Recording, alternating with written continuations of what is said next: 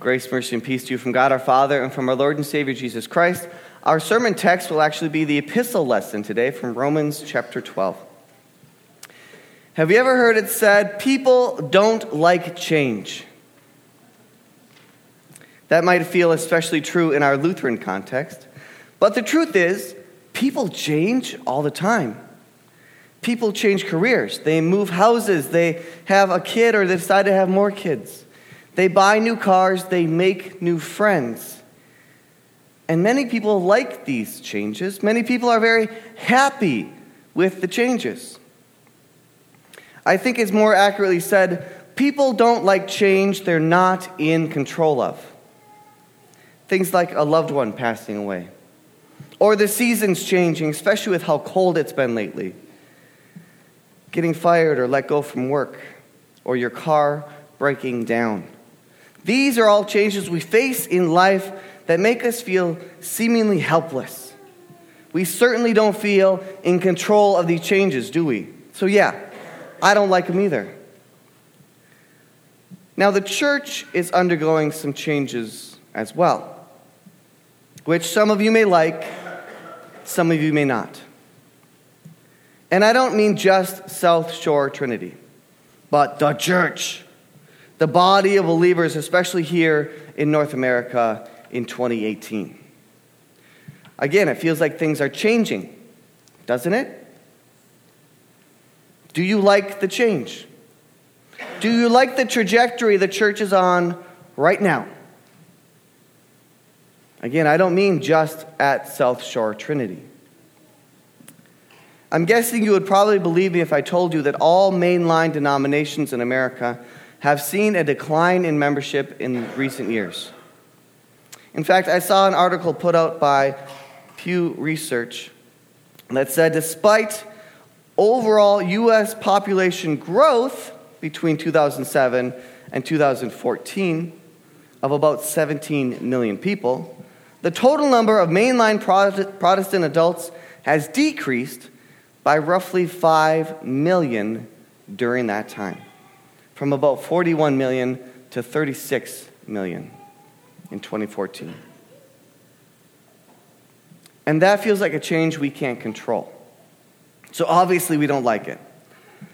Plus, it breaks my heart that there are less and less people who profess faith in the Lord and Savior of the world, Jesus Christ. But these changes in the church are things we constantly deal with. Now, today we celebrate Epiphany. If you looked at the cover of your bulletin, you might be guessing we'd be celebrating the baptism of our Lord, which was another option for this weekend. I guess the people at Concordia Publishing House didn't get the memo that we'd be on Epiphany here at South Shore Trinity. But celebrating Epiphany marks another change. It's the weekend that we transition from Christmas to a new season, a season we will be in until the start of Lent as we get ready for Easter. Today also marks the end of something else. Today is the last Sunday that we will be studying the plan. It's the last time I get to show you this graphic, I think. We've been walking through God's plan for salvation here at South Shore Trinity for the last year and a half. Starting with Genesis and wrapping up with Jesus' death and resurrection. And these past 2 weeks, we've hit on some highlights from the epistles and in Paul's letters to the early churches that he started on his missionary trips. And so you're left with this feeling of, okay, so now what? Where do we go from here? What's next? Or at least that might be a question that these early Christians were asking themselves after hearing the gospel for the first time. After hearing that God sent his son, Jesus, to come and perfectly fulfill the law, then die a sacrificial death, paying for the sins of all, that we who believe in him will be saved from God's wrath and judgment. Hearing that God is a God of love, who cares for his people and saves them when they're unable to do so on their own. That Jesus was the Messiah they were waiting for so long to come. And now that he came, they were saved in ways that were so much bigger than they were even expecting. So yeah, they were probably wondering, okay, so now what, Paul? Because all we've ever known is the 10 Commandments. Don't do this, don't do that, and if you make a mistake, well, then just go sacrifice an animal and hope that it's enough to save you from God's wrath. All we've known, Paul, is earning our salvation by what we do. And I love how Paul responds to this line of questioning. If you read what Paul writes to the early believers, you can see that the salvation that God's people enjoy is a given. It's a simple truth that God has saved them, just like he saved you, just like he saved me. And so the Apostle Paul, especially here in our epistle lesson for today, he helps followers of Christ to know what that next step is. He helps them to understand how to apply this truth of God to their lives. He helps us to understand how we can apply it to our lives. And instead of being rid of the commandments, he keeps them. Because in them, God has told his people what he expects from us. However, Paul instead says it in the affirmative. In place of rigidly obeying every command God has given, instead of saying, don't do this and don't do that, he helps shed light on who Christians are and what Christians do. And he does this by helping people to finish the sentence, Christians are people who... Have you ever tried to finish this sentence? Christians are people who... Now, I would love to take credit for coming up with this sentence, but I got it from a professor at seminary named Tony Cook. And he got it from Luther's Small Catechism when Luther wrote, we should fear and love God so that... And Luther got it from Paul, like we see here in Romans 12. When teaching Christians how to read the Bible, I encourage a 4-step process of pray, read, wrestle, pray. So when you get your Bible, the first thing you do is you pray.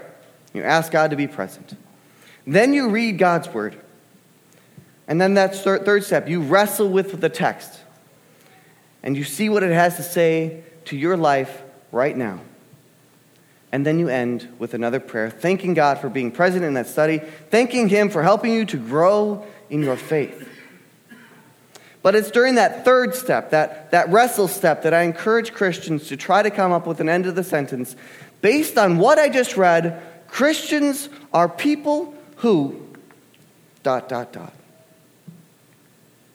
So if you look again at Romans 12, and you can find it in page 5 and 6 of your bulletin, I'm guessing that you will find a lot of good answers, a lot of ways to end the sentence, Christians are people who. And many of them will be great answers. Many of them will speak to maybe some personal failings in life, or maybe they'll encourage you in your walk with the Lord. And the Holy Spirit works in each and every one of your hearts as you interact with God's Word.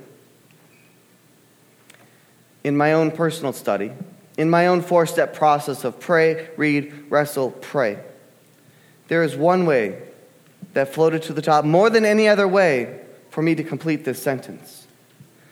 Christians are people who, and I found the answer for myself in verse 2, which says, do not be conformed to this world, but be transformed by the renewal of your mind, that by testing you may discern what is the will of God, what is good and acceptable and pure. And so here's how I completed the sentence. Christians are people who are transformed by God. We are transformed by the renewal of our minds, minds renewed by the truth of who God is and what he has done for us.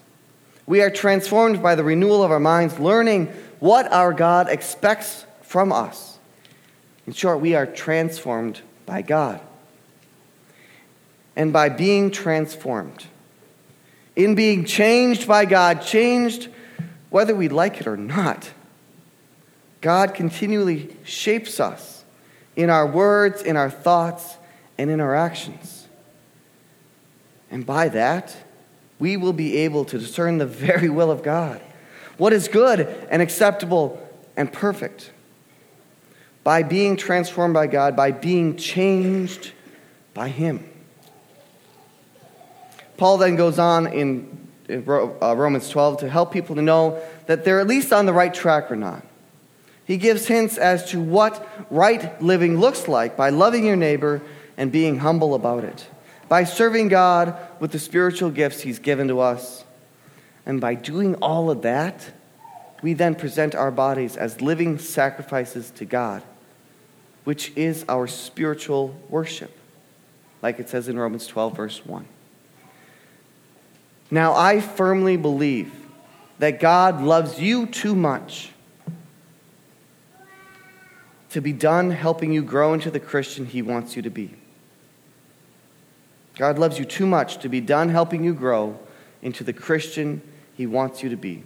A Christian who not only believes in the salvation won for them by Jesus on the cross and the new life granted by Jesus breaking out of that tomb on Easter morning, but a Christian who then lives their life reflecting that truth and love in the conversations they have each and every day, in the actions that take place when nobody is looking, and in the thoughts we have about other people known only to God. And He does this by His word. So may we, being transformed by God, present our bodies as a living sacrifice, which is our spiritual worship. Worship like the wise men did that first Epiphany, who fell down and worshiped the little Jesus.